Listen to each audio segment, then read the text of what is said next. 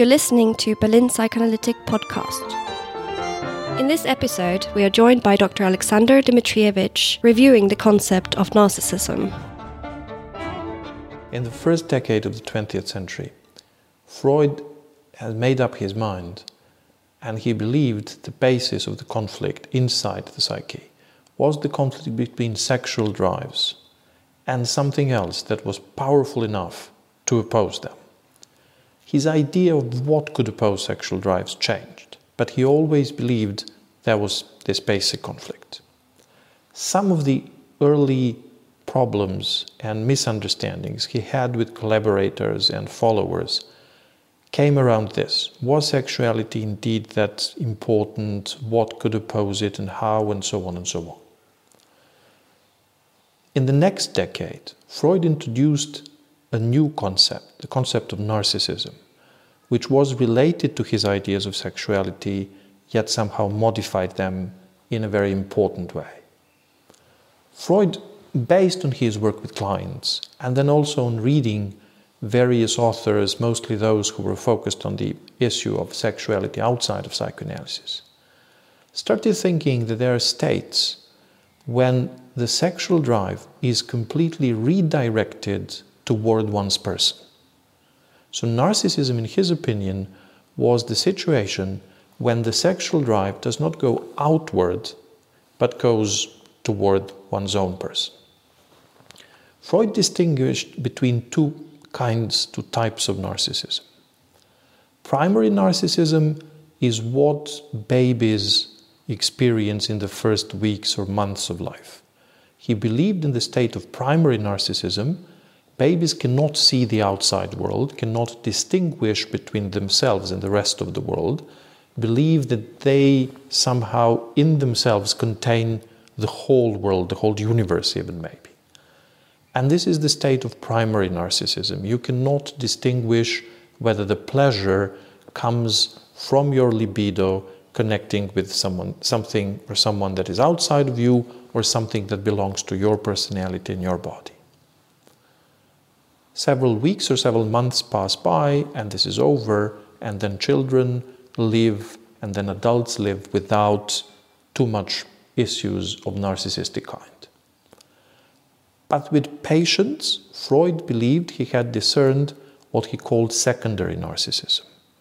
Adults in certain situations, in situations of loss or trauma or too much frustration, may, as Freud used to say, decathect, may stop linking themselves with outside world, with other people and external objects, and then their libido, their sexual energy would be redirected to their personality again.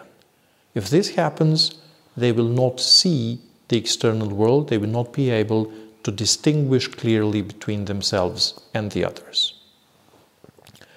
Freud believed that these states, the states related to secondary narcissism, may also be called narcissistic neurosis. And narcissistic neurosis is something very similar to what we nowadays would call borderline states and psychotic disorders. He believed narcissistic neurosis were untreatable because in these states the other person cannot clearly distinguish between themselves and the analyst.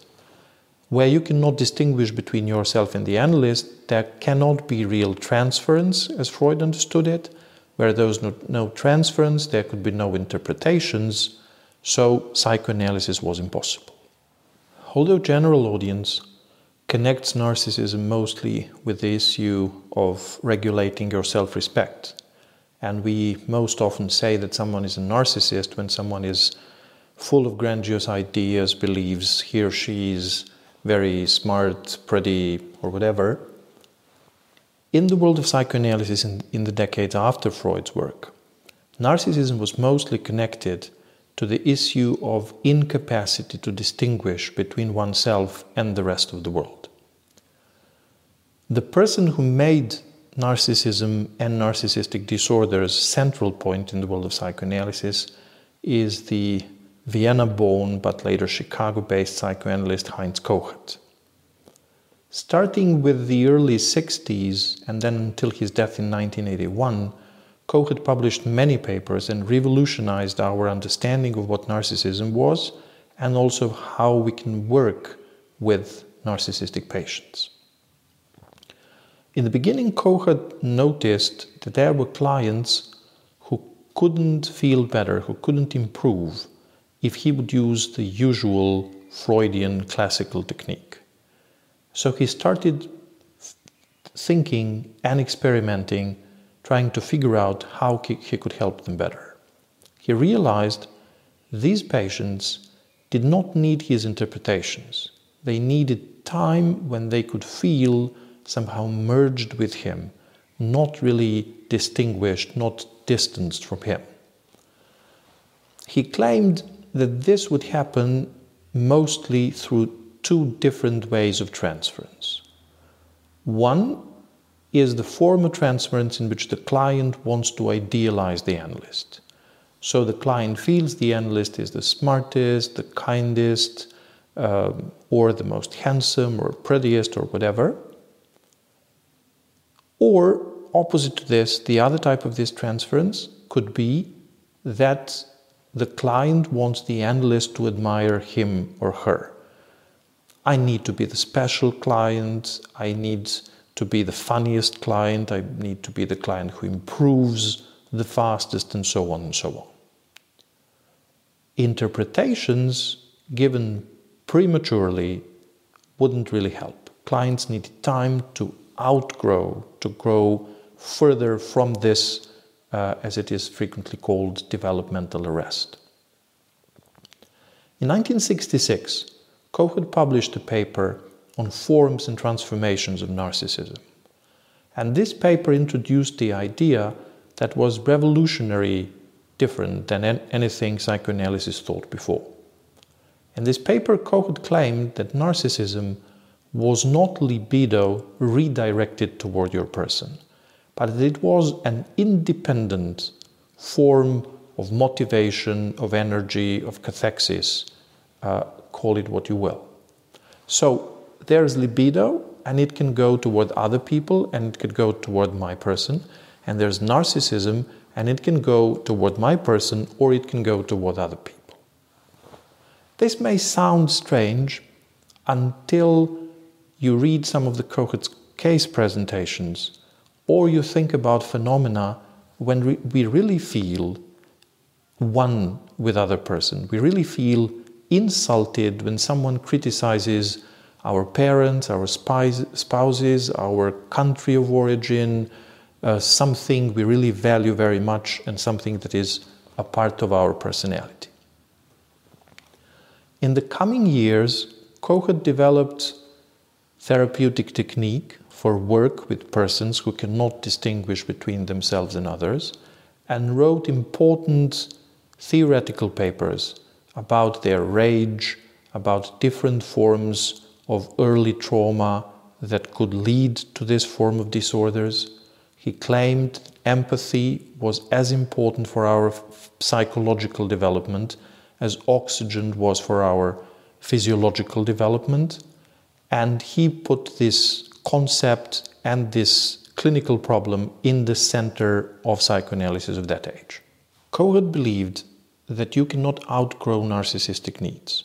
As long as you live, you will need another important persons you can rely on in times of need, with whom you will feel merged, and then you will feel stronger. He believed that you can transform the form of your narcissism into more mature forms. So narcissism, to a certain extent, for him, was a good thing, something that gave you solid and mature self-respect, in the best of cases. By the end of the 1960s, a challenger to this appeared, and that is probably the most famous psychoanalyst in the world today, Professor Otto Kernberg, in whose opinion narcissism can never be good. When you see a manifestation of narcissism, you're seeing a problem. So Koch and Kernberg provided two contesting theories of narcissism and narcissistic personality disorders, where Koch is usually milder, and he believes narcissism is sometimes problematic but sometimes necessary. While with Kernberg the focus is on violence or aggression, on connections between narcissistic and borderline personality disorders, and on how you're blind to other people if you're narcissistic. His theory has now led to what is called transference-focused psychotherapy, another form of psychotherapy somehow related to psychoanalysis, which is gaining status world around. Since the 1970s, and most prominently since the publication of a book by Christopher Lasch, Narcissistic Culture, there's been more and more authors who believe that children of the baby boomers, and even more so nowadays, children grow in narcissistic culture where they're spoiled and used to having all their wishes satisfied.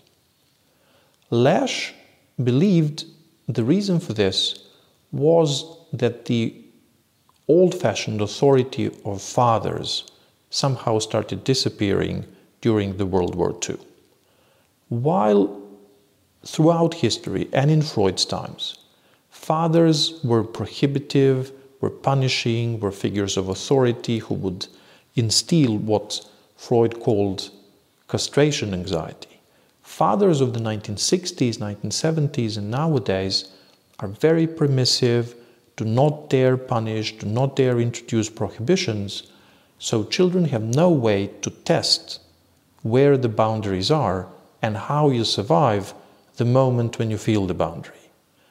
And to return to the concept of narcissism, the idea of narcissism is that I cannot figure out the difference between me and the other person. Based on all this, I think it would be fair to say that psychoanalysis started with Freud's emphasis on sexuality and mental disorders understood as a consequence of frustrated sexuality. While now, by the beginning of the 21st century, we can see more and more patients who can express their sexuality whatever way they want, but they cannot distinguish who they are, who other people are, where they end, where other person begins. Is my identity today different or similar to my identity last week or next week? So I assume the topic of narcissism will be more and more important in the years to come. Thank you for listening. For more content, subscribe to our podcast or find us on our YouTube channel. Psychoanalysis should be free.